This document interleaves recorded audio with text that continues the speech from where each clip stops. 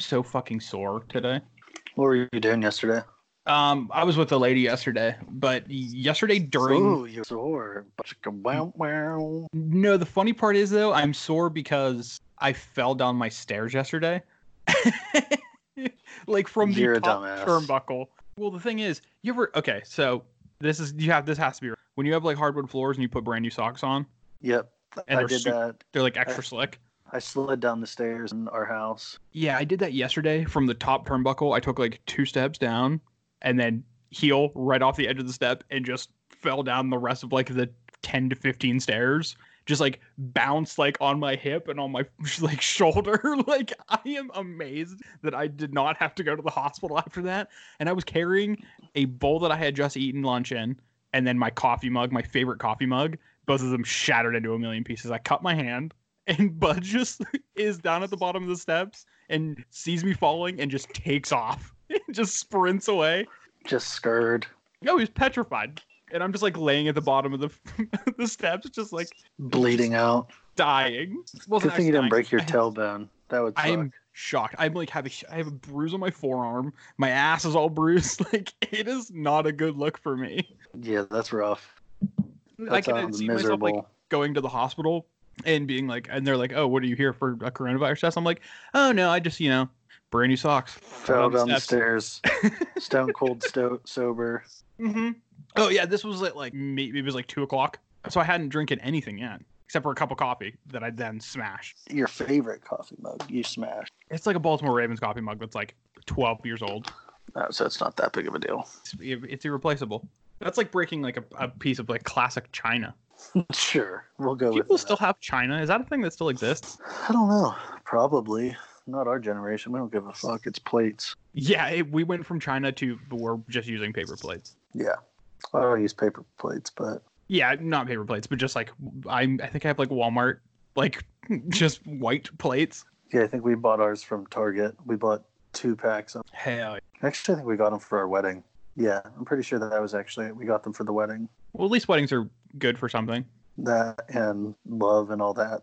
But also degenerate. But yes, also plates. What is up, you Eldrazi Scions? Welcome back to another episode of the Fetch and Shock podcast. I am your host, the last roll of toilet paper, Tyler, and joining me, as always, is my co-host, the guy rewatching It's Always Sunny for the 14th time, Matt. Matt, what is going on, dude? What's up, dude? Just trying to stay preoccupied. Stay sane. Without going bananas. Dogs help. Dogs help a lot. Dogs 1,000% help. I agree with that. Budweiser has been the lifeline during the quarantine. Yeah, walks are good. Yeah, as long as you're staying within, or at least 6 feet away from the other person walking a dog. Literally, people are like going way out of their way to walk around everyone.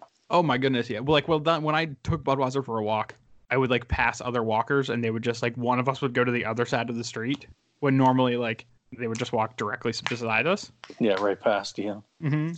Which is good. At least people are getting it. Yeah, there's a reason they tell you to. Yeah, it's not just for nothing. Turns out we are on what? This is week 3. This is podcast number 3 of quarantine. My second week of quarantine. I guess this is week. Yes. Not really quarantine. Isolation. Self-quarantine. Keep people from getting sick. Social distance. There you go. Bingo. You nailed it. It's almost like they came up with that phrase just specifically for this. Yeah, who would have thunk? Yeah, weird, right? I love the memes that are like, oh, so that's what my life has been, is quarantine. Yeah, it just turns out I've been just quarantined for the past, couple years of my life. I've been training specifically for this moment. It makes me chuckle. I love it. But it's also, on the same vein, I've not even touched human magic cards in a very long time. I have, just building decks, but that's about it. I haven't actually played with it. Oh, see, the only thing I've been doing is playing Magic Online. Again, the Cube is still out. We have another, 4 days of the Cube? 5 days? Yeah, something like that. I think it's out next Wednesday. But also, here's the thing. What if the Cube goes away, but we're all still quarantined? We're still going to all be quarantined in 4 days. Hate to break it to you. 100% we are. But we're supposed to get the update on how much longer we need on Monday, right? No idea. Could not tell you that one. So, are we just not going to have Cube? What is life going to look like without Magic Online Cube? I'm sure they're just going to oh, hey, here's something new. Or something else. if they do like the vintage cube or like do something cool like the Grixis cube like they did. Yeah, just mix it up. Do something else. Or keep Or the I vintage guess, cube. like I could play like Magic Arena. I could play Theros Limited. There's a million other things I could do, but none of them are as good as Vintage Cube, which is so sad. Yeah, why would you not play Vintage Cube? Have you done the Vintage Cube besides last week? Nope, I didn't even finish that one. I have the one game in. I've sent you a good handful of decks, like at least noteworthy ones. Fucking mono red scum. Listen, bud, that mono red deck was actually insane. And like, sadly enough, that was my only trophy from this entire Vintage Cube so far, which there's a couple days left. So like, I wouldn't go and say it's my only one that I'm going to get, but it's my only one so far. I have an infinite fucking 2-1s. And this was the only 3-0 I got. Do better. I'm so upset. It had to be mono red. It just had to be. Do better. I mean, the deck's nuts though. Like, yeah, it's really good. It just it's something like you don't interact with it. It's just like, okay, take your time and do this. I'm gonna kill you. Yeah, I mean, and I posted it on my Twitter, so if you want to actually go look at the deck list, you can do that over at Basic Land Bin on Twitter. But yeah, like there are shameless plug. I mean, you gotta throw it in when you can, right? Yeah, there's like it's a 40 card deck. I'm playing 15 lands, 1 Mox. Off color Mox. Yeah, but I mean, you just gotta play it. And then there are 20 cards in the deck under 3 mana or less. Yeah, there was 4 or 5 cards that were over 3 mana. There are 4 cards over 5 mana, and one of them is Fire Blast, which costs 0 mana. Really? Yes. Yeah, the cards that aren't true are Thundermaw Hellkite, Hazoret, and Fiery Conflict, which are insane. Yeah, that's the top end to that deck, which you need. Yeah, I mean, I won some of my games by just like doing my thing and then getting like Hymn to Turok or like Thoughtseize or something, and they take my action. I'm just like in my top deck mode, and then I just like top deck Hazoret, and I'm just like, oh, I wonder how they're gonna deal with this indestructible god that's just gonna smack them for 5 with haste. Just smush. Or just like top deck Thundermaw after they've played like a flyer, and I'm just like, they thought that they were gonna do something. But no, we're going to deal 1 damage to it, and it cannot block. It's a big nerp. Mm-hmm. Thundermaw Hellkite's a hell of a drug, man. Yeah, he a thick boy. And also just being able to like go bolt, Fire Blast. Yeah, that will fucking put people under. That's a lot of that fun. And the Eidolon is really good. Oh yeah, Eidolon of the Great Revel, the red one that's played in Modern Burn, was so good, and also surprisingly good. Seasoned Pyromancer. That card's just good, isn't it? Well, yeah, it's a 2/2 for 1 and 2 red, and then you can discard 2 cards, and then you draw 2 cards, and then for each non-land one, you get a 1/1. But there were times where it's just like I have already played everything else in my hand because it's all 1 mana and 2 mana. So I play that guy and just draw 2 cards, and that's fine. Or I discard like something that I know is useless, fine. And I had Skull Clamp on the battlefield, so making 1/1s is a-okay with me. Just throwing Skull Clamp on a creature and them saying, "Okay, bolt." Or kill it, and you're like, sure. Yeah, like there was even times where I was just had the Seasoned Pyromancer out, or like the Eidolon out or something, and just strapped a Skull Clamp to it just to make it 3 toughness or 3 power, just to get in for a little bit more. Yeah, and if they block it, I'm drawing 2, and if not, that's just more damage. That deck was so good. Yeah, it looked pretty solid. Well, you know that other deck that I sent you to, the Tinker deck. That deck was one, nuts too. That one looked fun. That one again ended in a 2-1 because I went 2-0 first 2 rounds, and then the last round faced up against the mono Dak Faden deck because they just had Dak Faden on turn 3 both games. I'm like, huh. Well, shit. And I was like, well, at least I have Sphinx of the Steel Wind in my deck. I can't get stolen by Dak Faden because pro red. So I tinkered for that, got it. And then they just like Heroes Downfalled it. Yeah, get fucked. Bud. I was like, what? What? Get fucked. Fair. Definitely not. Get fucked. Yeah, so either I go get Blightsteel Colossus and die, or I go get Sphinx and die. Scarab God was a house in that deck too. I stole somebody's Avenger of Zendikar. That felt good. Which one's that?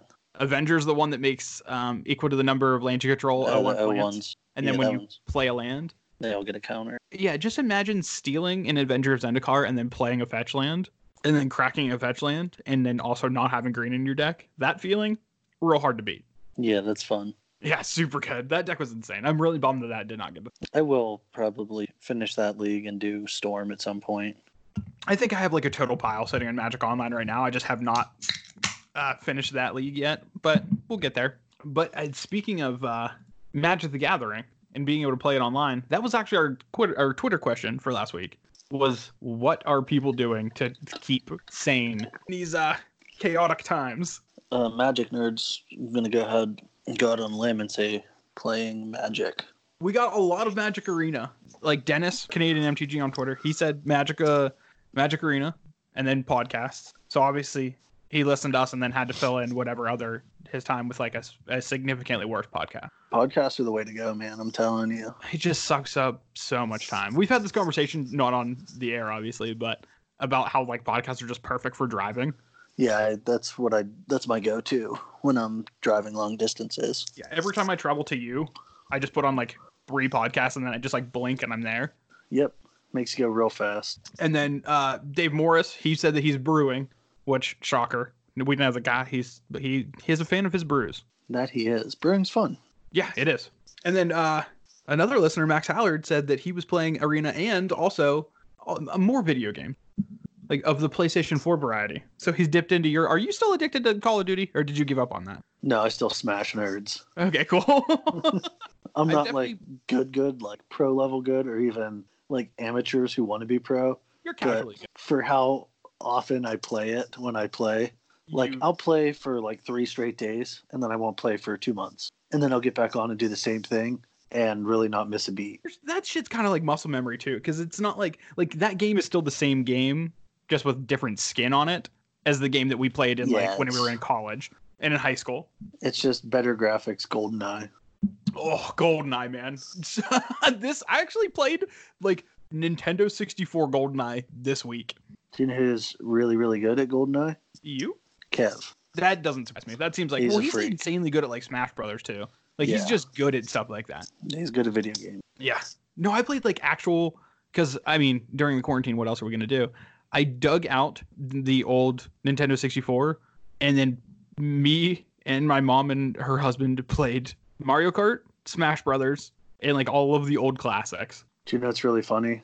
In my cleaning, because I just finally finished unpacking boxes, I pulled out my GameCube. I'm gonna set up for Smash Bros. Mario Kart Double Dash. I love that. Yeah. Like just those old classic games are just so good. That GameCube probably still works better. It'll work better and longer than any other thing on planet Earth. Oh yeah, when eventually the rapture hits and the whole entire world explodes, if you can find power and run it to something, you guarantee that N64 and that GameCube are still going to fucking fire up. You might have to blow into the cartridge a little bit for the N64, but eventually it'll work. It'll still work, yeah. 100%. Like I plugged in like Mario Kart 64 and immediately it fired up. I'm like, this is not how I remember this at all.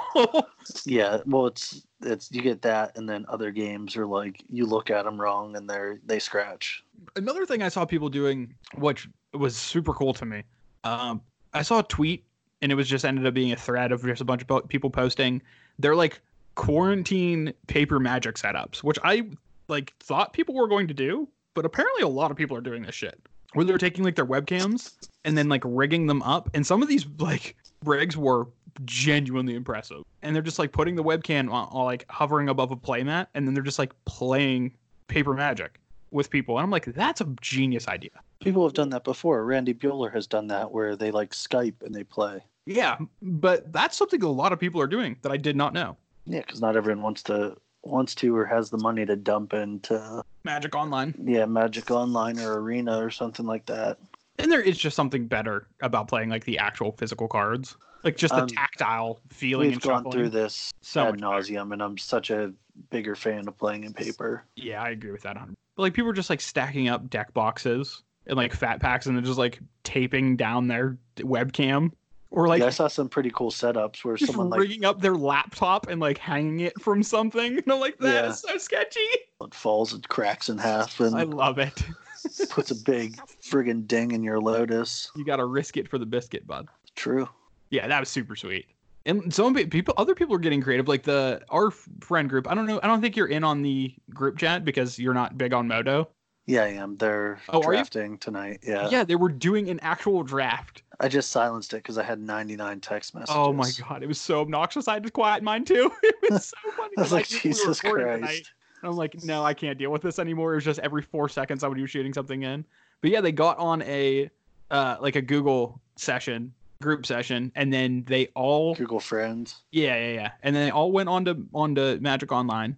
All went to the queues, and then one person would jump in and see how many people were in the queue. And once it hit 0, they all were just like, okay, go. And all jumped into a group queue together so they could all draft while they were talking on the Google Team or Google Friends. I was like, that is so smart. I mean, it worked. It worked. It did work. It did take them like 45 minutes to figure out, but once they figured it out, they got it. Yeah, so they're drafting online with other. Hell yeah. And it's cool to see people like actually still getting together. I was doing this before the quarantine, but the quarantine also helped push it along. But now I have the core group that I started playing Magic with. Almost everybody has moved away. So now we're just transferring our like Magic time to being able to play on Magic Online. And I am bringing back, I don't know if anybody still plays it anymore, but $1 Commander on Magic Online. Everything under $1. No, the entire deck is under $1. So like Pauper Commander, but even no, it's worse. not even Pauper because there are some like really decent rares that are like pennies. Well, it would have to be a penny. Yeah, there are multiple cards that are like very good, very playable cards that are like 2 cents. See, I don't have the time to find all that. There are a couple different resources on it. Like, I mean, there's an old article. I think it's from 2017. And I think there's a subreddit for it. Yeah, there's an old article on Cool Stuff where they go through like a bunch of very good commanders who are all under $1 and like other key cards that you can find that are fit within the price range of the format. So there are resources. You just have to like look at it for a little bit. Everything on Magic Online should be $1. And to be fair, Magic penny. Online is genuinely relatively cheap. Yeah, except like Uro right now is like $60. Yeah, you do oftentimes get like those weird cards that when they just come out. Oh, you mean one of the most playable cards, the most playable card in Standard, and now Modern, creeping into Pioneer and Modern and Legacy. Well, it's way worse when there's things that have come out in sets that aren't on Magic Online that they have to put on to be able to make the format playable. Like when True Name Nemesis came out, or even like Palace Jailer. Palace Jailer was $1 million before because it wasn't available because you obviously couldn't draft Conspiracy. And Council's Judgment was like $1 million. All of those weird cards, their prices were just through the roof because you couldn't really get them in packs. That's what I mean. Make commons like a penny, rare or uncommons like 20 cents. And then $1, $2, whatever. You know what I mean? Like it seems. I mean, but that is like genuinely the price, unless it's just such a high demand for the card, like Uro, or like when Ren and 6 was huge. Ren and 6 was like $1 gazillion on Magic Online. It was more on Magic Online than it was a paper. It's the same with Uro right now. Uro, yeah, yep. Which that's just banana. Supply and demand, dude. Even in the digital era, it's ones and zeros, bro. Supply and demand in the time of email. It just doesn't make sense. Speaking of Magic the Gathering cards, you and me were talking this week about possibly unloading a good stack of them. Yeah, I've been thinking about this for a while. So I'm contemplating selling all my Modern, Pioneer, Standard because I don't really play those formats. Yeah. And I don't really have time. I'm keeping all my vintage stuff, all my legacy stuff, and all my old school stuff. But what I'm going to do, I don't even know if I'm going to get, honestly. But to sell all that stuff and just finish my duel, buy a twister, get some old school stuff that's pretty expensive. I mean, even if you don't do it, I still think it's a productive conversation to have. Oh, yeah, for sure. Because I've also been thinking of doing something similar to that. Just because at this point, like, neither you nor I are, like, quote-unquote tournament grinders anymore. Like, I'm not in college, so I just don't have the free time anymore. I don't have the time or energy to follow with Pioneer week to week. Like, I'll listen to it. It's cool. I enjoy listening about it, but I don't have, okay, that's best deck this week or best deck next week. No, And, like, I still have pet decks in, like, Modern and stuff, but I don't play decks outside of, like, the pet decks that I have. Like, I'm always going to have spirits, and I'm always going to have, like, some kind of taxing strategy.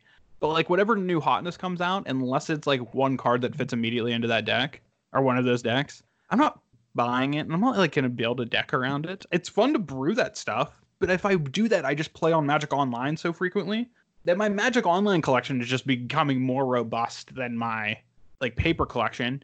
And I use the card hoarder rent account thing. So if I have a weird brew that I want to try, I just go and I just exchange cards with the renter program.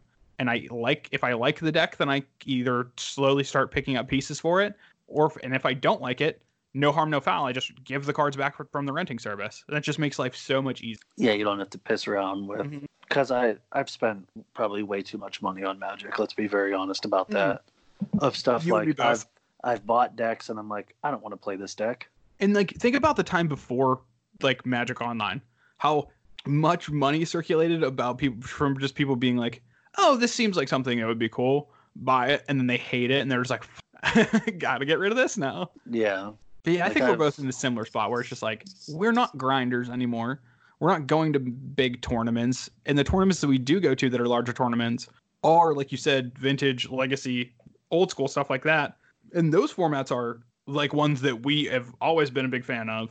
They're just more fun. Yeah, I want to keep those cards around. Like, I'm never going to get rid of Death and Taxes. I'm always going to play that. Like, that's playing old school, they're generally at breweries. Yeah, big fan of that. It's like weird if you're not drinking and playing Magic. Yeah, it's super awkward. But yeah, so like I don't travel for Modern anymore. I play Modern a bunch still on Magic Online, but I don't travel for it. Last time I played Modern was in Columbus. Really? Yep. I think in paper, that's 100% the last time I played as well, which at this point was like months ago. Yeah, Oko was still legal. Opal was still legal. I like how that's how we can date Magic now. It's just like, oh, this was back in that era when that was legal in the format. Yeah, for real though. That's a timestamp now. I love that. 2019 was a wild time for Magic. Oh, and 2020 just keeps getting crazier. So how do you plan it? Like, if you're getting rid of those cards, what do you think is the best way to do it? Because I know that that's something that I feel like a lot of people are struggling with. Even just like selling, like, oh, I have a bunch of bulk rares. What do I do with it? Bulk rares, the best thing. What I've always done at tournaments, I just go trade stuff in because you generally get a bonus. But there are online versions of that now. You can do that at Card Kingdom, Channel Fireball, etc. Yeah, they have like buy lists, and like if you have intentions like you do of turning those cards into different cards, that's always a good path because you're going to get like that whatever store credit bonus that they're going to give you. Yeah, generally what I do, first thing, I look to my friend and say, do you guys want any? Do you need any of this? Yeah. And then, no? Okay, well, I go trade it in.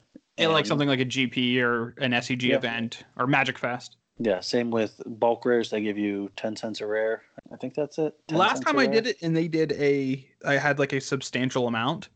They had a way to do it that they... the card line. Yeah, Magic card sideways was like around 300 Magic card. So if they just pick out a thing and they just look through it just like for quality control, just to see if like it's all rares and they're all in decent condition, then they throw it back in whatever box it is and then just bring the card along and then just count the cards like that and then just hand you money from that. Because that's how I got my Scalding Tarns, my Zendikar Scalding.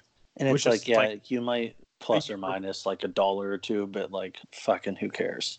Yeah, at that point it's like it's all bulk, so it's like you are screwing it up by like a small margin. It's like if it's $1, that's a noticeable amount. Like that's a thick stack of cards if it's a full $1. So like maybe you're losing 20 cents on the gig, but whatever. And if you have like draft chaff and commons and just bullshit like that, I recommend if you don't want to keep it, find a young kid at an event, say, hey, do you want this stuff? Or go to your LGS and say, hey, either take this stuff or I'm throwing it away. They'll oftentimes take it because it's literally free for them. And they might know someone who wants it or blah, blah, blah. I can't even tell you how many times I've opened up booster boxes and then had a bunch of just commons and uncommons. And then I'll have it just sitting in my house or something. And then I'll figure out that somebody I know is like starting to play Magic or like getting into Magic. And I'm like, now here's something that's going to blow your mind. Here are all these cards. And to me, they're worth nothing. Cards. Yeah, but to them, that's like handing them a literal fucking brick of gold. Yep, just taking up space. Like I've had people be like, "No, really? Are you doing this?" We're like, "For really?" I'm like, "Yes, I don't need this shit. This I would literally throw this away." You're doing me a favor. Yeah. which is always the sick feeling. Yeah, you're doing me a favor and making me feel better about myself. Don't take this from me. Don't you put that evil on me, Ricky Bobby. Now, have you ever sold like Magic cards on not TCG Player or like eBay or anything? I have not. I have a very good eBay buy rating. off of eBay. I buy so much shit off eBay. I just never sell stuff, and when I do, it's in a lot for like a couple grand. It's not anything like, oh hey, I always have great plans to do so. I still have that Uro that I opened. Yeah, maybe you should get rid of that. Yeah. Oh, here's an idea. Just put it into your like disk drive in your computer, and then it'll get loaded on the Magic Online, and then you get more money for it. That's how it works. My computer doesn't have a disk drive because it's 2020. Bro. Just think of all the money that you're losing. Well, do the math. I'll jam it in the USB slot. How about that? Fold it up, cram it in the USB. Or do you have like an HDMI? That's pretty good quality. I got a 4K HDMI cable, bro. Oh my god, it's going to be an HD Uro? Yeah. On Magic Online? That's basically foil. You can get like a gazillion dollars off that. That's a foil beta version. Foil beta Uro. That's how that works, right? Yeah, 100%. Especially when you put it from physical into your computer. Yeah, there's so many options now. Back in the day, it was, hey, trade or get gypped by your LGS and be like, yeah, we'll give you 30% of what it's worth. Well, a lot of those times, too, like you're at the mercy of the LGS that you go to. Like, at least back in the day when I started, there were like 2, 3, like relatively close LGSs to me. And there was one that I would go to that I enjoyed playing at. But if you ever wanted to sell cards, it's just not a good spot. Never, ever went there. Yeah. At the GPs and like big events, I'm going to teach you a secret. Yes, they're not giving you exactly what it's worth. It's less generally. Sure. Here's why. They're still making money. So they're generally going to give you a better deal. They go there to get stuff to sell online is what they're doing. Yeah, they're just restocking. That's really why they go to these things. Yeah. They could give a fuck about selling stuff in paper. They take it because, hey, why not? We're here. Might as well try to get rid of some of it. Yep. And the good thing about those GPs and stuff too is that there's a lot of competition in that room, and all of them are right next to each other. So they can see what other people are selling things for, what people are buy listing things for. So that just inherently will drive buy list prices higher and actual card prices. Yeah, because if not, your competitor is going to get all the exactly. Stuff. It's like if you would have like a gas station right across the street from another gas station. Like they could just bid each other into a hole. Yeah. There's generally always one that's pretty bad. I always find that they generally have mispriced like power or something like that, or higher end cards. Because I've gone, also, do not feel obligated if you're sitting down with someone and they're like, we'll give you this. Do not obligated to say yes. Oh, that is 100% great advice. Because I mean, we even know people who have sat down and just got completely screwed. Yeah, it's like, what are you doing, man? Like, just gave you $20 for Snappies? Yeah, just like, are they just like, what the price of a card is? And it might be an obscure one, so they like lowball it. And like these people could, one, it could not be intentional, or just like they're just doing their job. Yeah, but by no means are you obligated to sell those cards. Yeah, even if they give you a price at the end, be like, yeah, I don't think I'm going to do that. If you don't feel comfortable, walk away. I've done that plenty of times. And like you've been with me multiple times where we've sat down for like 20 minutes or something with a buyer, and they gave us a number, and we were just like, that's not really what I was looking for. Could you go any better? And they're like, no. And we're like, oh, well, we're going to go ahead and go somewhere else then. There's definitely been the reverse times where I'm like, yeah, I can't let go of it for, let's use $10 as a number. I can't let go of it for 10. You want to do like 15? And they'll be like 14. And it's like a little negotiation. Yeah. It's a little bit of bartering. I generally don't nitpick everything. If something's worth $14 or I'm expecting to get 14 and they put it in the 13 pile, I'll take that. Yeah, that's fine with me. It's but been if it's like in my binder or something. Difference. Yeah, if it's something big, generally I go to just clean out my binder because with draft and stuff like that. And obviously that scales too. Like if you're selling a bunch of like $5 cards, that's a lot different than selling a bunch of like $50 cards. I literally had an entire binder that I sold and basically traded it for like a Mox and a Time Walk. It was GP Pittsburgh 2017? Whatever one it was, yeah. I don't remember what year. But it was all Commander stuff. Yeah. I didn't play Commander. I still don't play Commander. I have Commander stuff. See, I'm slowly getting more and more into Commander. And I love it. You're going that way and I'm getting more. You have been talking about getting back into Old School a bit more. I just don't play it in paper ever. I don't play it, like, I don't really have the group to play it. Or else I would love to play that format more if I had the opportunity. Just don't. Yeah, I just bought some beta stuff online last couple days. Didn't like last week you get like a channel for like $20? Got a channel. I bought a regrow. I bought some fireballs. Just beautiful cards for cheap. That's Yeah, fun. those are the cheap. Let's be very honest about that. That's the cheap part of the deck. I love that. Like that. Those are the cheap cards. Well, this was like maybe $100 and some total, 120 or something. I'm currently watching this heavy played Brain Geyser. Ooh. What's the tag on that one? Hold on, I need to bring up the eBay app. Oh, word up. And while we're on this topic about you getting into old school and me getting more into Commander, I think the big pull for me for Commander is too, it is so cheap on Magic Online. Like I said, I was going to do that 1DH deck or 1DH with my friends. Yeah, Like we're also going to build other decks that have like a certain price point. Like we'll build like $10 commanders and like $50 commanders or something like that. That is like such a cool aspect of Magic Online. So if anybody out there wants to play Commander with me on Magic Online, I would be totally down. Especially just locked down, nobody's doing anything. yeah, I will just play Commander puts with it around. anybody. So it's currently at $212. It'll probably go to about $4 to $5. That seems about right. That's an amount of money. I have it bid to $350 right now. Now, is it beta or... Oh no, it's beta now. Okay, that makes a lot of sense. I was like, there's no way that card by itself is that much if it's like revised. No, revised are like $4. Yeah, there's not. Well, Unlimited's probably a little bit more, but not significantly. 25, 30 maybe. It's the I mean, Black Border. Yeah, it's Also, 100% the Black Border. You're right. The collector's edition and international collector's edition is legal in this format. Oh, that's right. I'm contemplating buying CE Power. Well, how much is like collector's edition power? Moxes are about $500-$600. Lotus is about $2,000. Oh, See, I only say that because I think eventually they're going to say, "Hey, you can play this vintage." yeah, and that like the second that's announced, you won't be able to find any collector's edition power anywhere, and if you do, it's going to be massively marked up. Well, It's just going to be slightly under the price of Unlimited. yeah. So yeah, the Moxes are $500. Ancestrals $550. Timox $550. Lotus is about $2,000. So if you were interested in stuff like that, and those are really good for like cubes too. Those are awesome for Yeah, they're real cards. yeah, and especially if they're in sleeves. Yeah, you can't really tell Can't tell the anymore with the corners. Yeah.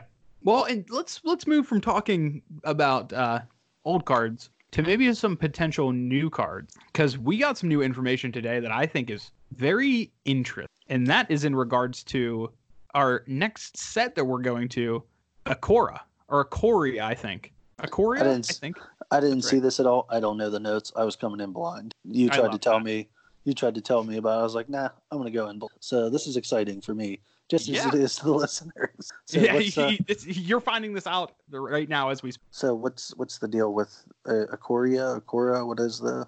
Ikoria, Okay, what's the deal with this set? Lair of Behemoth. So for the first time in Magic's history, they are pushing back a release. Ooh, Yeah.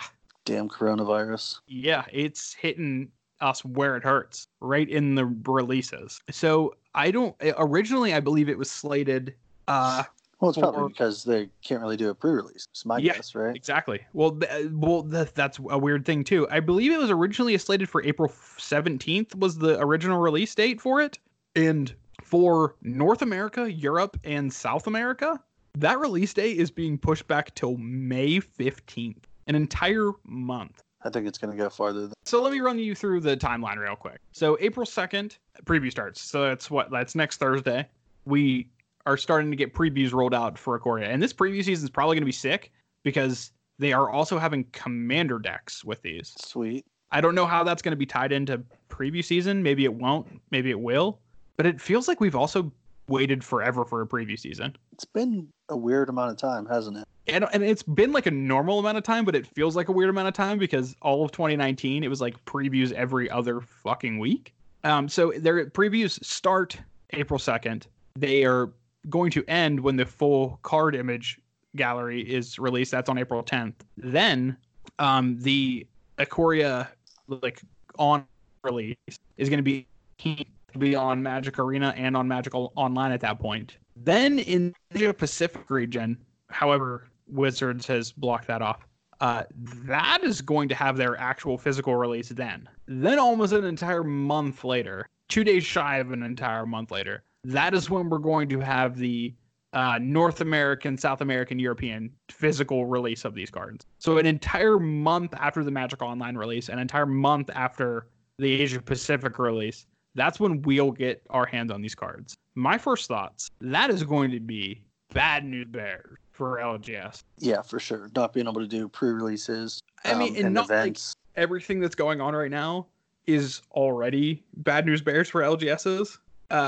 This is just even worse. Yeah, for sure. It's just piling on. Which, I mean, I've been on both sides of the fence with how they've done releases in the past, for the past over a year at this point, where all the sets have been released on Magic Online, like that Wednesday before or like Thursday before pre-release. Because then I just feel like I'm like ready for pre-release because I get to actually draft the set or do a sealed or something. I get to pre-release, get that out of my system, and then go play a physical pre-release. It's never made a change on the way that the actual pre-release feels because there's nothing that feels quite like a pre-release. Makes sense. But being able to play the sets online first is definitely something I'm wary about because I can see people just being like, oh, I don't need to play a pre-release because I've already done this a million times on Magic Online. Yeah, that is something that could happen. They're like, okay, I've done this 6 times already. And also, I don't even know if they're going to have a pre-release because all of these just have release dates. I don't know if the week before that they're going to have a pre-release. I mean, that everything's kind of up in the air because nobody really knows what's going to be going on. Very true. So is this going to be the first modern era Magic set without a pre-release? I think it might be. It's already the first delayed release, but like even more so. Is this going? It's weird they're doing the delayed release, but I get it. It makes sense. That would be wild. First time for everything. There is a first time for everything. And apparently this is it. Yeah, so that is so wild. But at least we're gonna have some spoilers. I'm excited to talk about spoilers. I thought, and it was like last year that we were just so sick of it. We were so over it. Yeah, we're like, okay, this can be over anytime. Yeah, I'm done seeing new cards, and now I'm just like, got the itch. I need new cards. And then we're just gonna have the same issue where the new cards come out, and we're just like, Wizards, no. Oko 2.0 is coming our way. I think I'm only going to pay attention to things that are going to affect Eternal formats, being Legacy Vintage. Oh, see, anything I like other than that, the things that hit Modern, or just like genuinely cool things that I think would be fun to brew at. I'm just trying to save brain space. But Matt, you have all this free time now that we're in quarantine to think about everything. Fair. I actually probably don't. I have less time now because I'm not traveling, and yeah, I love that you're just more busy. I really am. Like, I say that and people think I'm joking. I'm like, no, I'm actually really.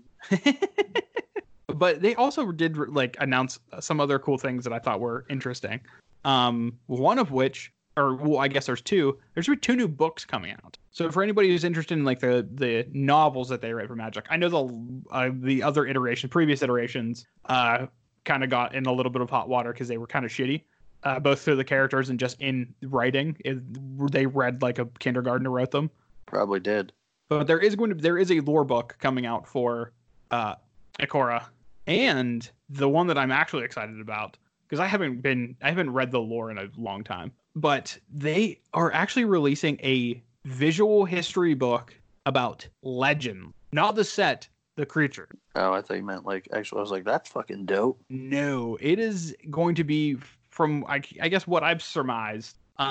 It's written by Jay Anelli. You can find him on Twitter at J13X. And he's had like some interesting threads about like legendary creatures and stuff.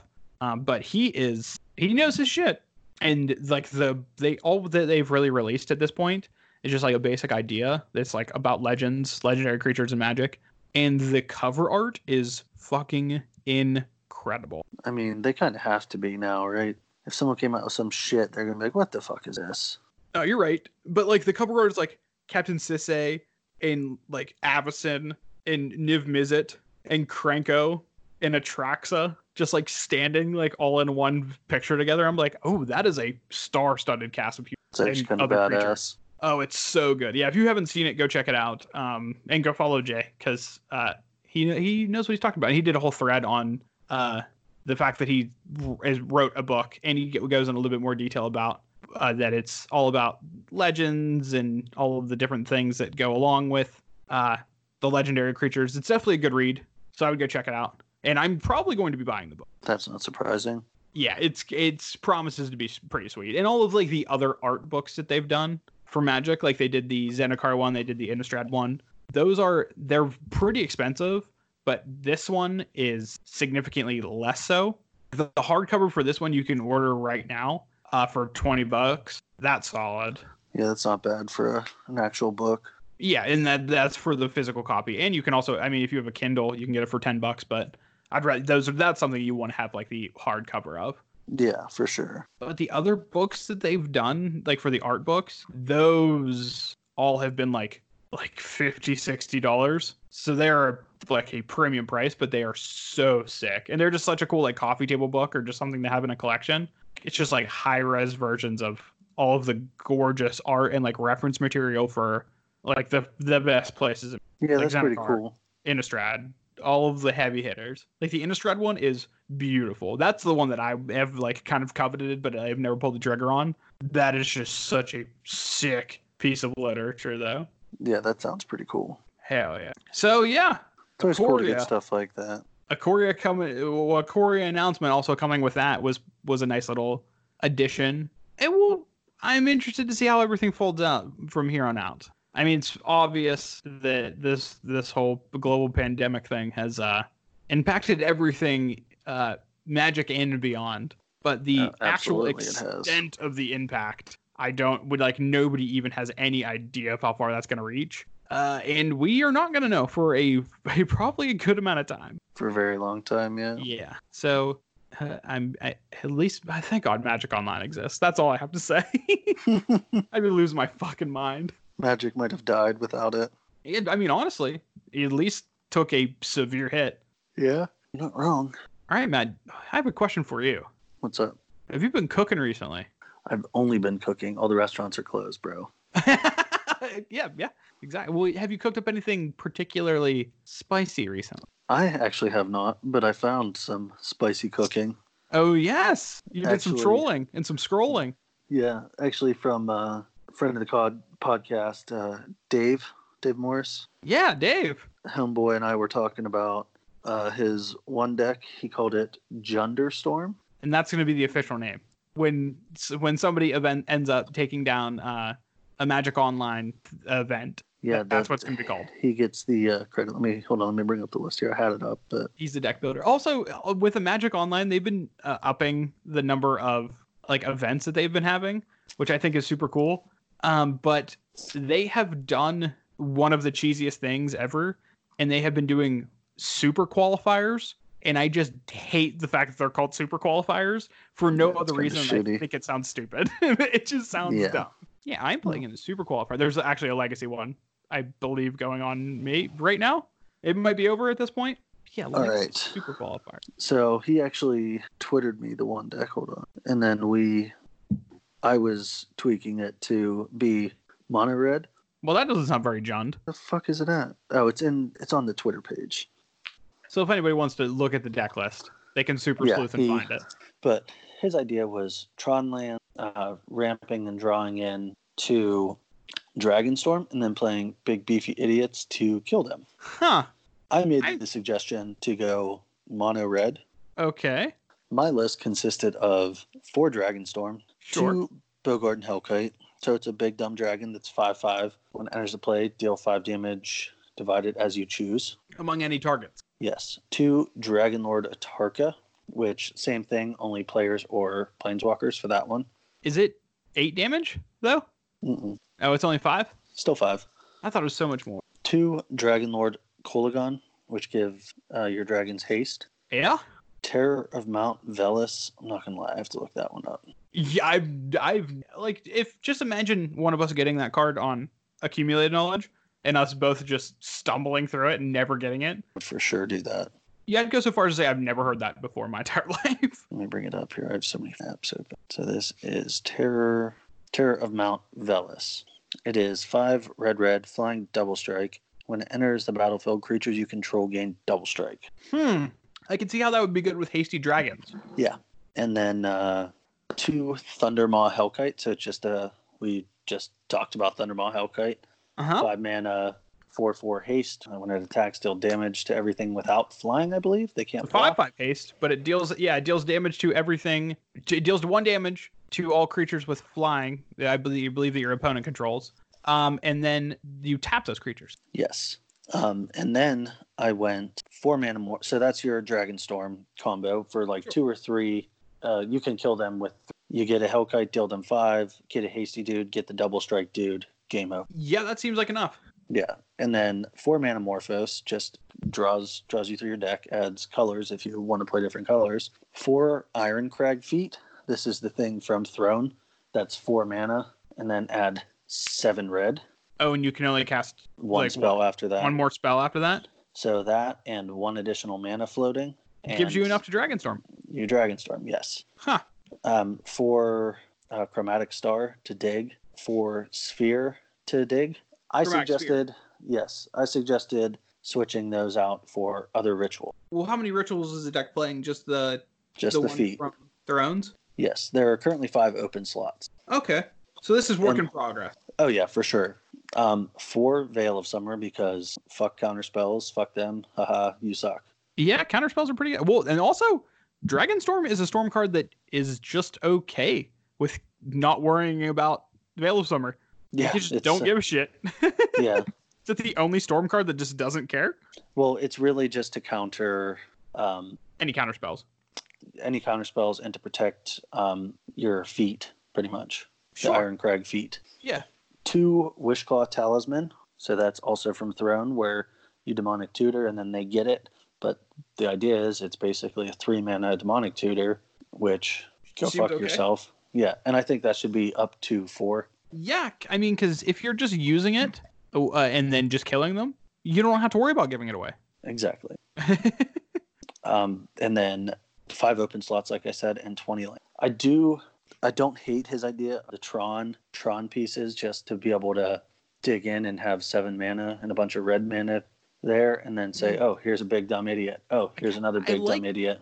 I like leaning into rituals, I think, more than that. That was my thing. Play those, some Simian Spirit Guides, ramp you out, and then play some Street Wraiths, draw a card. Just, you want to churn through and kill them very fast. Yeah.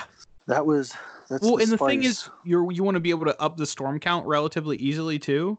Do you think, like, maybe some amount of, like, Burning Tree Emissaries would work in there? You could. It does. You only really need to storm 2. Yeah, you only need to storm a small amount. Yeah, so your third or fourth turn, you ritual. Third turn, you ritual, exile Spirit Guide, feet. You have the 7 mana and then a land untapped, and you're pretty much there. You get 2 guys. You can get, if they don't have flyers or they're tapped out, guess what? You get a hasty dude and a double strike dude that are both 5/5. That's 20 damage. Yeah. Now, I'm just worried about like just being able to draw the part of your combo because you're not playing any blue or anything. That's why there's 2 pieces, and I think that's where he was thinking. Yeah. The Tron lands, which I don't hate. No, I definitely don't. I'm not against it. It's just I just like the rituals because they work double duty. They ramp you mana and they also increase the storm count. Where the Tron lands just ramp mana more efficiently and more consistently, I guess. You could easily just play the 12 Tron lands and 8 or 9 mountains and be perfectly fine with that. Yeah. And then you could also do like a sub package of like you could legit like the mono red Tron thing where you play like Stuffy Doll and Blasphemous Act. Yeah. So this deck it's spicy. There's a lot of different ways you can go with it. It seems fun. It really does. Because who the fuck is expecting 100%. Dragonstorm? Oh, it's definitely sweet. It's super sweet. I'm just thinking of ways to just improve it. That's definitely something that will work a lot. Probably not. But when it works, it'll work, and it's going to feel so sick. The main goal of this version is literally to protect Ironcrag Feet. You could literally play the blue Pact if you wanted to as well. Oh, yeah, you could. Illusummer does a good job doing that and also drawing cards. Yeah, it's just better. It stops Thoughtseizes and... Yeah. You know what the card would have been sweet in this deck? Once Upon a Time. Yeah. Oh, my God. Yeah. That's what he said. He's like, well... That was in here, and then nope. Yeah, we feel a little bit bad about missing Once Upon a Time in this bad boy. but I don't think that makes it unplayable. No, I think Wishclaw Talisman to go. And I do think Modern's in a really good spot right now where doing stuff like weird like that is for like advantageous. Like you can get away with doing weird shit in Modern right now. You don't use your graveyard. You're not really hindered by artifact hate. You're just playing big dumb red idiots that kill them fast. Yeah, as long as you don't like just like fall super far behind and then just get like over controlled by like the Bant like Snowblade deck with it's playing like Euro and like Teferi and all it's playing like Astrolabe and shit too and Icefang Caudal and stuff. Double Strike laughs at Caudal. Do they have trample? It doesn't matter. You just have a bunch of big ass dragons they have to deal I guess with. you do have like 3 dragons at that point. Yeah, That's like fine. Yeah, you have multiple have dragons. to deal with those. You're not wrong. I do feel as though there are a lot of like Field of Ruins and in the format right now, so that might not be the best reason to play the Tron lands. Yeah, that's possible. You could honestly also play the Perforos too. Oh yeah. Like that or Through the Breach. Those are both good options. Now, do you think Perforos is better than Through the Breach in something like this? I'd have to read Perforos again, honestly. I know that it does the sneak attack impression for red creatures. Yeah, and that's the thing. All of these creatures are red, so that's a big thing for Perforos. And it's not like Through the Breach where you're through the breaching in like an Emrakul, where it's just like, oh, you kill them as soon as that Through the Breach resolves. Like you might need multiple activations of like a Through the Breach sneak attack effect. So Perforos fits that slot a little bit more so than anything else. Yeah, and you can just say, oh, here's 2 dragons, have fun. Yeah, exactly. Because you are right, there's not currently a way to get them out of your hand if you draw them. Yeah, which I can see being awkward, just drawing like the wrong half of your deck. Well, I think that's where Dave's idea of having the Tron lands. Tron lands to just be able to hard way. cast them motherfuckers. Yeah, exactly. Yeah, that's definitely something. And then you can play like Blood Moons and... But even then, I think just playing like the normal rituals and the Perforos, like that's less mana total. And it's not like you need the dragons to stick around for a particularly long amount of time. They just need to stick around long enough to come down, get you dead, which is usually just a turn. Yeah, it won't take too long. That's the beauty of the haste and double strike guy. Oh, yeah. And like there used to be an old Dragonstorm deck that just played 4 Belgarden Hellkites. That was a dark time though. That was Time Spiral block standard, I think. Yeah, the difference in power level of the dragons that you can tutor up is pretty significant. And you can always just sideboard like the blue-black one or the white-blue one. You can do like funky Ojutai, shit. yeah, and stuff like that.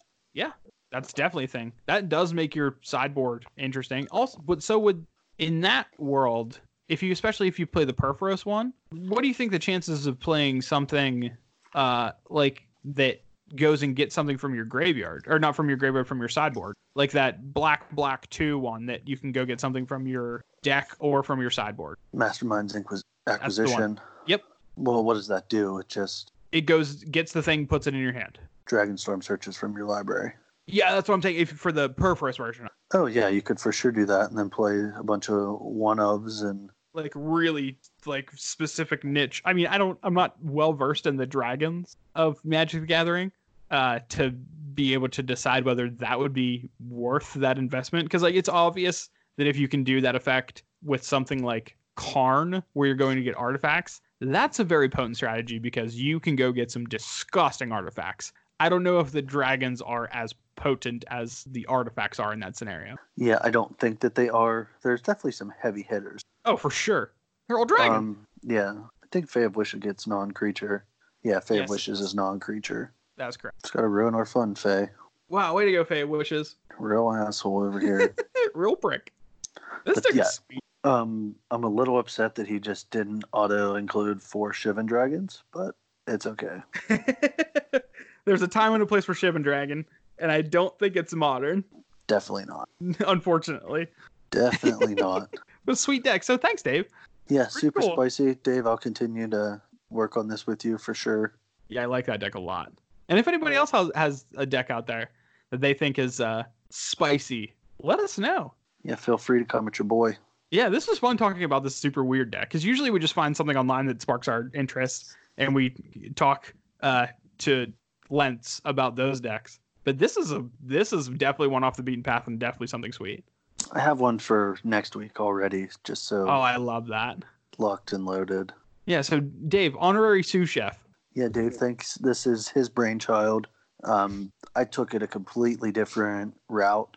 You can tell me to fuck off and play what you want to play. I fully expect that. Yeah, that's a beautiful part. His is like actual Jund with Tron Lane. A little bit different. Like I said, go through the Twitter. You can find it. He was tweeting about it. You can. What's his Twitter handle? I will find it right now. If I find it first. God damn it, Dave. It is at underrated Dave on Twitter. Underrated. You son of a bitch. It's an underrated Twitter name, if we're gonna be honest. Fuck off. Oh, it's David, not Dave. That's why it didn't come up. Underrated David. Yeah, you idiot. Yeah, so shout out to Dave. Yeah, thanks, Dave. Appreciate it. Thanks for So that's our shout out for the episode. My job easy. Yeah, love it. Well, Matt, we had a lot of fun talking about that deck. That was a fun one. That was spicy It really meatball. was. Do you want to talk about stuff that we are having where we have significantly less fun with? Talking to you. Got me good. God damn it. No, I'm alluding to our top 5 for the week. Ooh, yeah. That was good. I did not know where you were going with it. Hit me. That was. Listen, man, I've had a lot of time to. That was good. I will give you that one. Well, our top 5 this week is a lot more like a bottom 5. The top 5 bottom, top bottom, bottom top. Top 5 bottoms.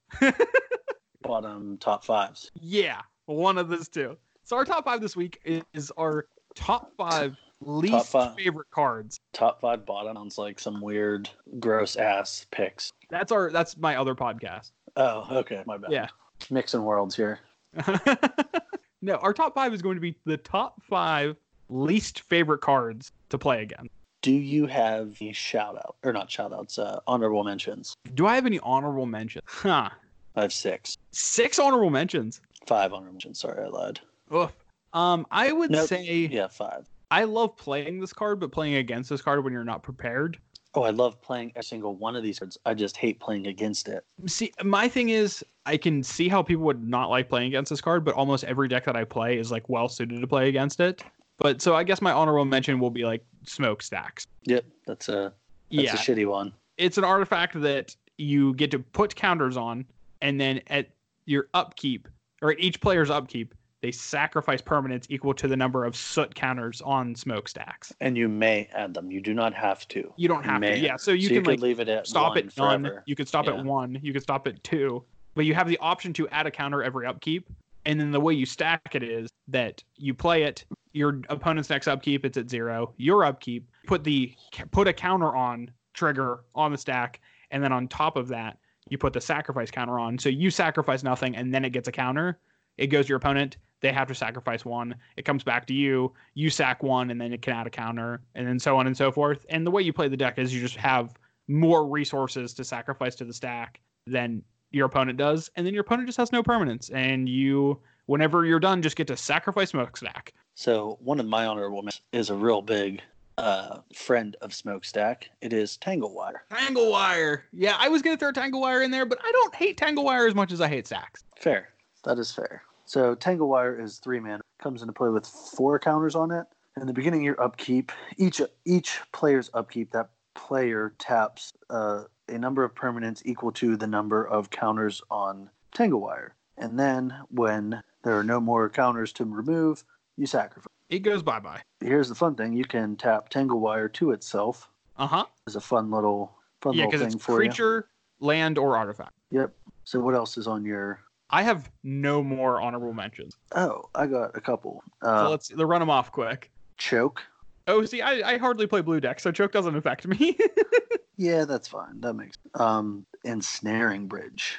Ooh, Ensnaring Bridge is okay.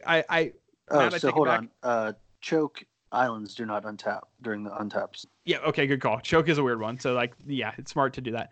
Ensnaring Bridge is an honorable mention now of mine because I have in the past really, really not enjoyed playing against that card. It's totally fucking ruined me. Yeah, you pretty much just, if you don't have a way to deal with it, you lose the game.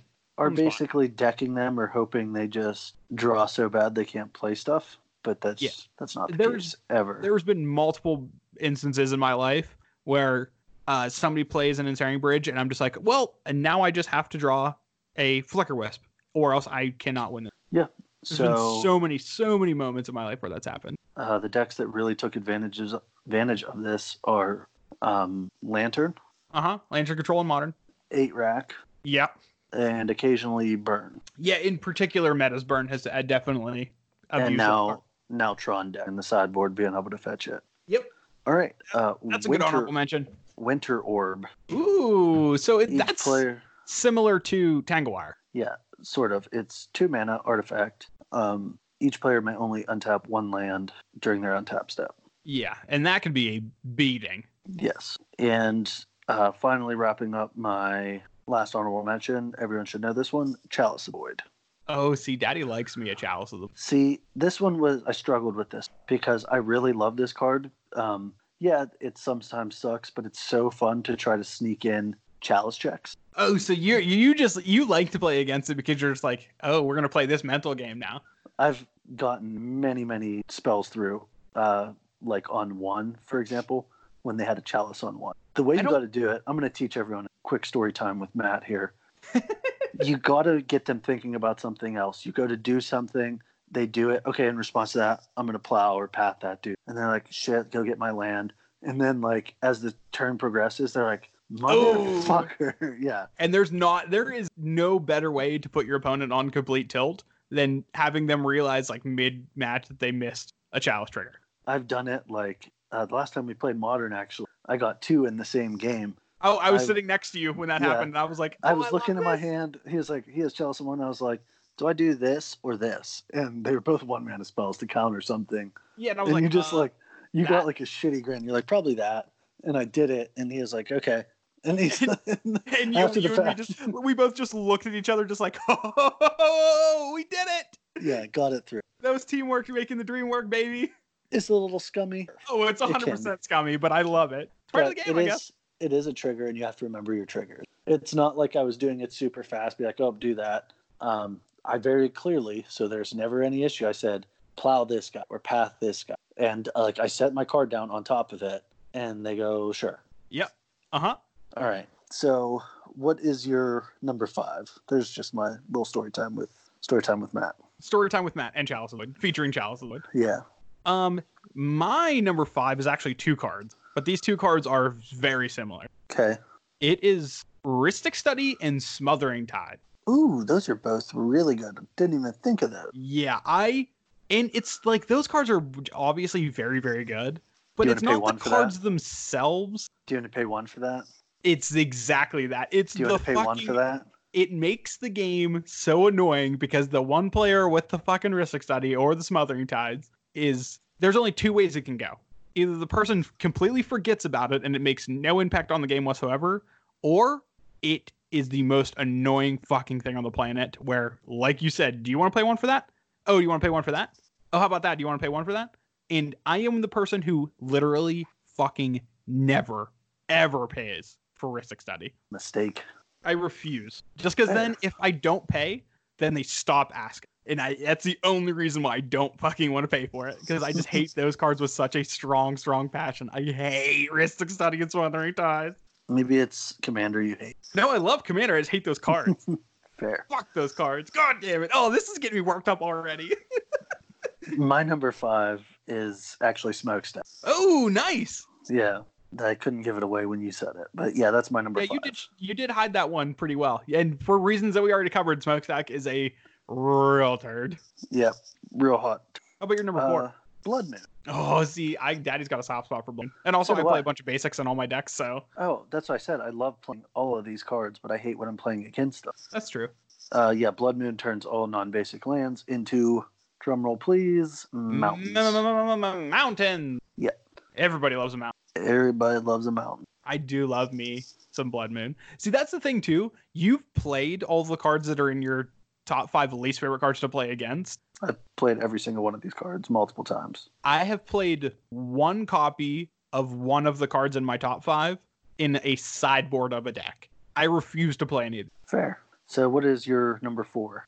My number 4 is the one that I was telling you about that you would have never guessed in a million years. And I just have like an unreasonable hatred for this card. It is Spreading Seas. Oh, that's not even a very good one. I hate it. And that's why it's I mean, your number 4 and my number 4 are actually pretty similar cards, except for yours just does so much more work. Oh, mine does way more work. But my friend Austin, he was a devout Merfolk player for a very long time. So Spreading Seas is 1 in a blue enchant land. That land is now an island. Draw a card. Yeah. So I can't even tell you how many times I was like building a deck and like trying to brew something, and then I would play test against him, and he only had Merfolk, and he only played Merfolk. And so I would be doing something like trying to do something stupid, like some 4-color control deck with like Gifts Ungiven and like Unburial Rites combo or something. And I would start playing my game plan and get like my first shock of the game, and then it would just be immediately turned into an island, and I would just be unreasonably fucking tilted about it. I hate Spreading Seas so much. And Makes just like, sense. oh, I had this like not Bloodstained Mire. Fuck, I'm so flustered right now. Blood Crypt. Like I would have fetch a Blood Crypt and be like, oh, your Island Walk can't touch me. And they're like, no, your Blood Crypt's an island. Now I can walk on it. You fucker. Oh, I hate it. Sounds like it. Fucking miserable. What is your number 3? My number 3 is actually 3 separate cards. Oh, Jesus. But I can guess what they are. They all do a very similar effect, though. It is Plague Engineer, Sulfur Elemental, and Dread of Night. That's not the one I was thinking. Really? Yeah, I was thinking something else. Ooh, maybe it'll show up a little bit later. So those give everything -1/-1. It gives, Plague yeah, it gives Engineer, yeah. certain kind of thing -1/-1. Sulfur Elemental and Dread of Night, Or white creature. yeah, they give Sulfur Elemental gives white creatures a +1/-1. What do you know about Split Second? Ugh, I hate everything about it.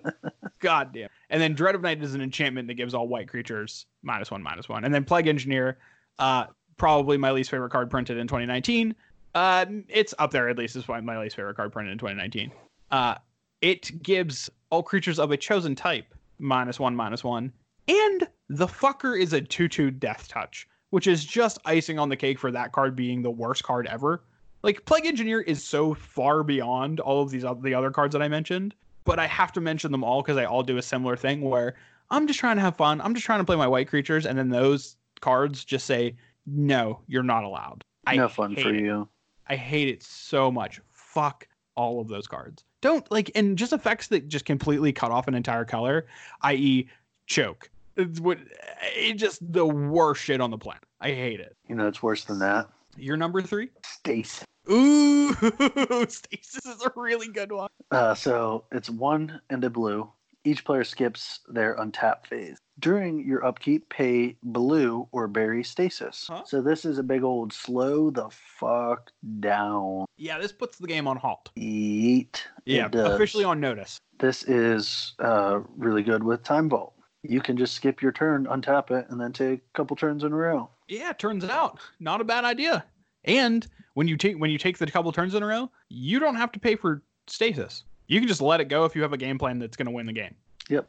Which is super sweet. Super sweet. Yeah, Stasis is a sick card. Yeah, it's miserable to play against, but it's I also can definitely super see why fun to people hate play. it. Yeah, it's definitely a miserable card to play against. But man, is it fun to play. I agree with that 100%. So my number 2 is Armageddon. Oh, you were just listing some of my favorite cards ever. Like Blood Moon, Geddon. Sign me up, man. And that includes like Armageddon and Ravages of War. They're the same thing. Destroy all lands. 3 colorless. Uh-huh. Yeah, just all the lands that are on the battlefield, goodbye. Yep. Now, my question for you is, in the world that you're saying that you hate this card, do you also want to lump in cards like Cataclysm, where it's like almost like a balance thing? No, those are fine. Okay. What about like Wildfire, where each player sacrifices 4 lands? Nope, that's fine. Armageddon gets rid of all of them. Okay, cool. So that is where you draw the line. Yep, it's oftentimes just because you have Armageddon. They may have a hint that you have Armageddon, but you know for sure, and you can just say, "Yep, fucking reset button." Oh man, see, I love me some Armageddon because all I'm doing is like turn 1, playing a creature, turn 2, play a creature, turn 3, play a creature, turn 4, Geddon, and then Play my your opponent's land. just like, dead. Yep. Like, Oh, yeah, it you definitely are. ends games. You're dead. Yep. You're so dead. It's going to take a couple more turns of attacking, but you ain't living through this, bud. Yeah, not super fun. Super fun I to play, love- not super fun to Love play Armageddon. again. That's a good So- number 2. What's your number, Dose? My number 2, also, like Plague Engineer, a Modern Horizons card. It is a Planeswalker for a green and a red.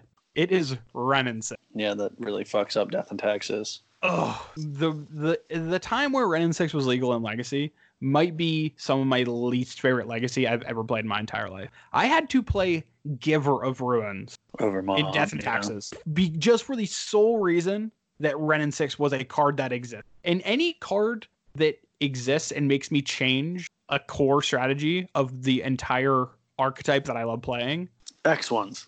is a bad time for me. Hate Yeah. it. Yeah, and all the deck is one toughness creatures. Like Mother of Ruins, Thalia, Flickerwisp, Recruiter of the Guard, Phyrexian Revoker. Everything has one toughness. Yeah, and it's they all die to literally- Renin 6. Yes, they do. And Renin 6 just lets your opponent have perfect mana while you're over there not having a Renin 6 and not having perfect mana. Like, Wastelands don't do anything against Renin 6 because Renin 6 is Renin 6. Have you thought about playing Renin? No. I can't abandon my morals like that. Fair. What? So, my number 1 most hated Magic card of all time, and this has been the case since this card was printed. I've never hated something more. If I could just pick one card and just Control-Alt delete it from the entire history of Magic, it would be this card. It is Kolaghan's Command. I hate it. It's literally just reason the card, kill target Tyler. Stoneforge. Fuck you. Yeah. Fuck your Stoneforge and your artifact. Yeah, kill your creature, blow up your artifact. Or the classic, blow up your artifact, get back Snapcaster Mage from my graveyard, and then recast Kolaghan's Command. Like, the first Kolaghan's Command that gets cast against me, I'm like, ugh, oh, that's such a setback. It's such a brutal 2-for-1. It's like my best things are totally gone for 3 mana. That one, though, sometimes you can fight back from. But the second one and the third one are absolutely lights out. Like, there's a good chance that the first one might just kill me dead, but there's such an impossibly low number of times that I've come back from a second Kolaghan's Command or third Kolaghan's Command. It's like, it got to be single digit about the number of times that I've beaten that card. Really? If it's cast twice. It's good with Snapcaster Mage. It's very good with It's so good with Snapcaster Mage. Snapcaster Mage. Fuck Kolaghan's Command in every format too. Legacy, Modern, shit, even Commander, Vintage. When it was in Standard, I'm sure I would have hated it in Standard. Thank God it's not. Probably. Fuck Kolaghan's Command, dude. Oh, I don't even want to think about that card anymore. You're getting real heated with this one. I hate Kolaghan's Command, dude. I hate it. I'm Are you sure your ready? number 1 is equally emotion provoking. About to say, you ready for Daddy's number 1? I cannot wait. Trinis. Ooh, Trinisphere. I love Trinisphere so much. I had an inkling that Trinisphere was going to be in your top 5. I did not know it was going to be number 1, though. Yeah, good old T-Ball. 3 mana. Everything now costs 3 mana as long as it remains untapped. Yeah. Trinisphere is a beating, dude. Yes, it is. But it's also a taxing effect. So, like, I love Trinisphere. I'm just, like, there's a reason you always keep Force of Will in Vintage.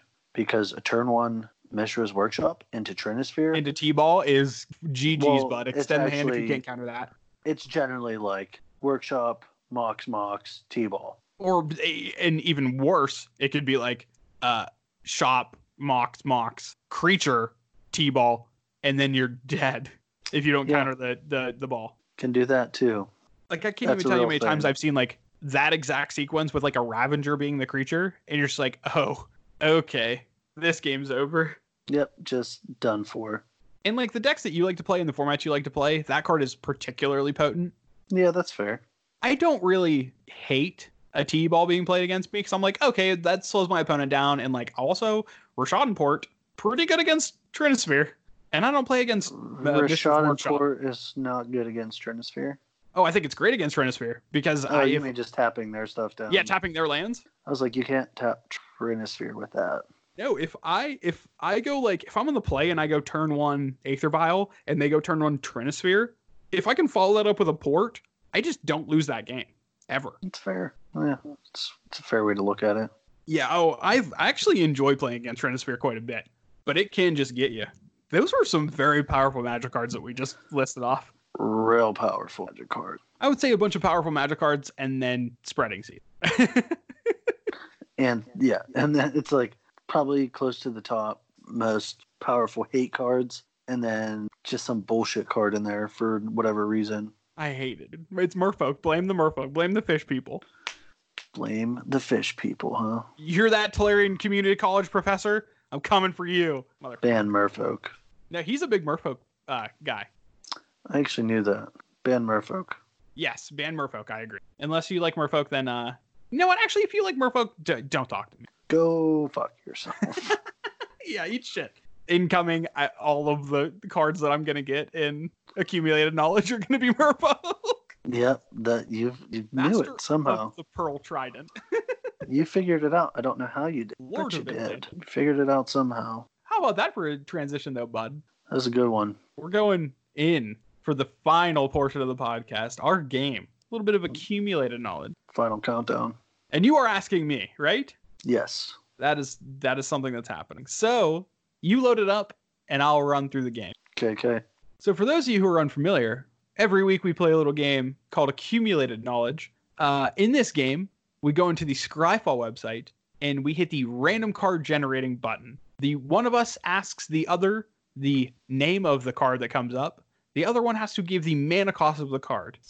If they get it right, they get a point. If they get it wrong, they have to play against Stasis for the rest of their lives. Forever. Yeah, forever. Every game, regardless of the format.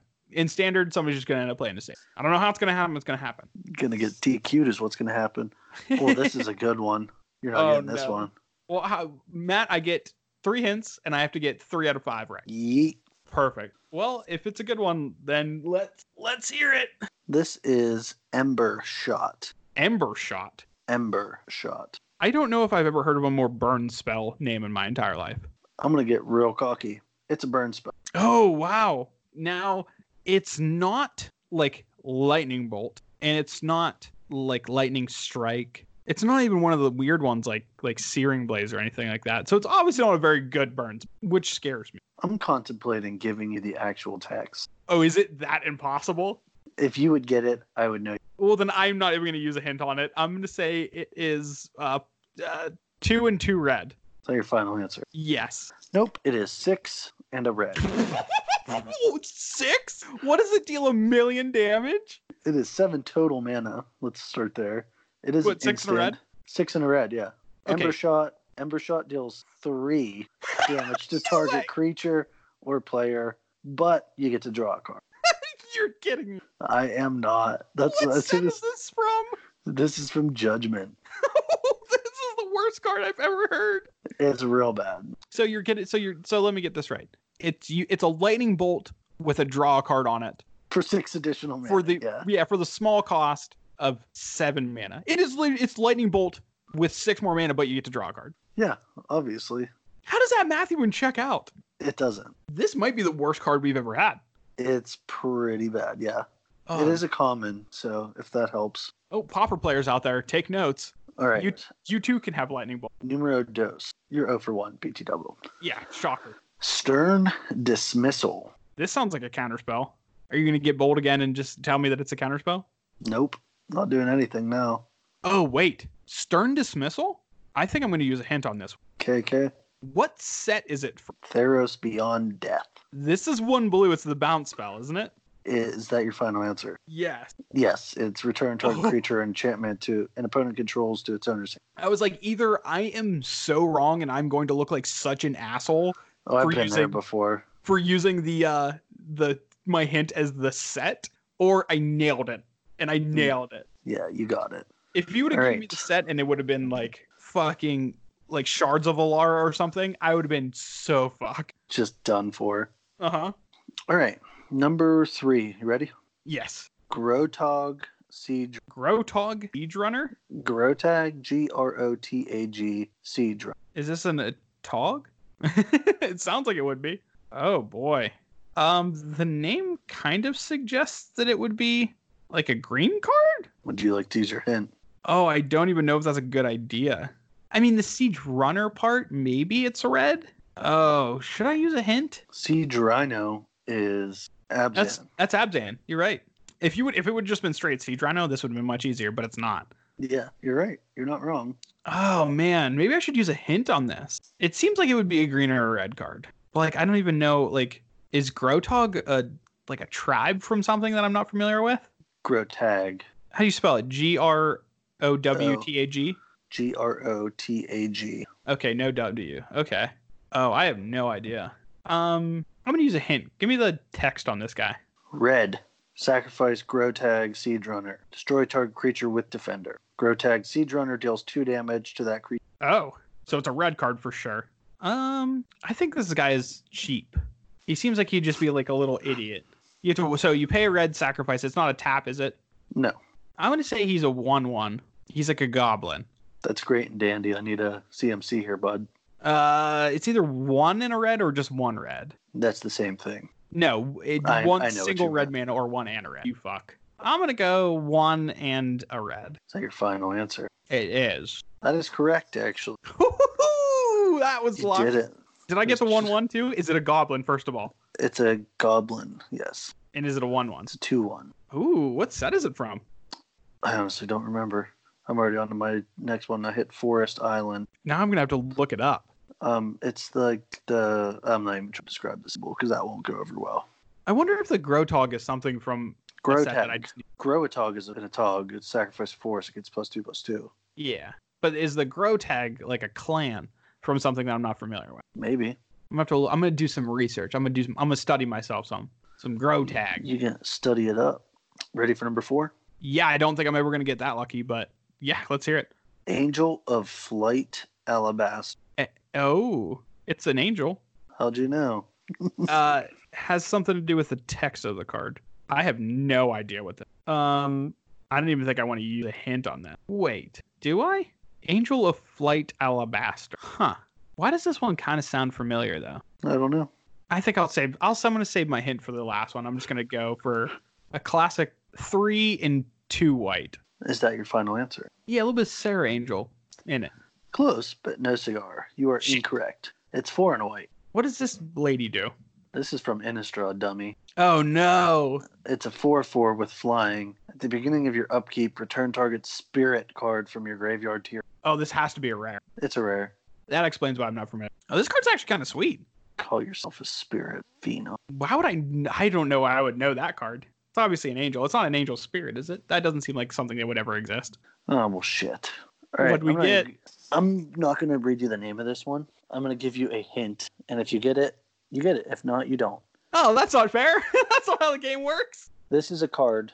No matter what else is in the pack, you always take this card in Vintage Cube. Pack one, pick one. This is the best card. So it is Soul Ring. It is Soul Ring. Nailed it. It is 1 colorless mana, and you tap and you can add 2 colorless mana because that's fair. Yep. You got it. Oh, nailed it. So close, but so far away. I should have used a hint on that one. You should have, you friggin' idiot. I would ask what set it was from. That was actually the collector's edition. Oh. That would have been funny. You should have. Yeah, I totally missed the opportunity on the good joke. Yeah. I was just so excited that I just blew that. I just crushed it. You did crush it. I missed an Innistrad card, but you got Soul Ring. You did it. I did get rewarded with Soul Ring. Also, I'm kind of still in shock about like the lava geyser or whatever the hell it was, that first card.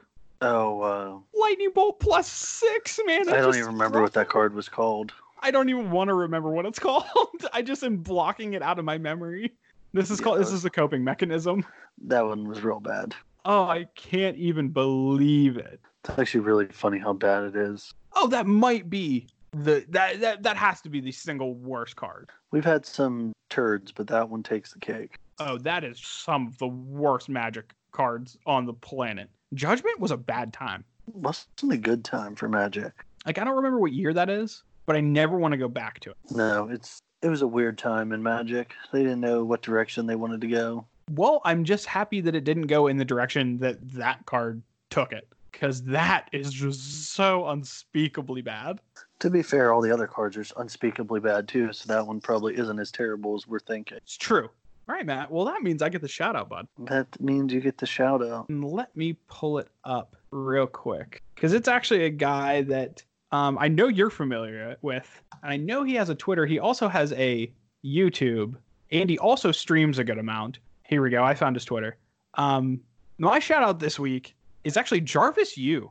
Okay. I like Jarvis Yu. He's a cool dude. Hell yeah. And with all my infinite free time, I've been kind of perusing the YouTubes, and I found a video of him playing Legacy, which he is a phenomenal Legacy player, an out of this world Legacy. He's so good.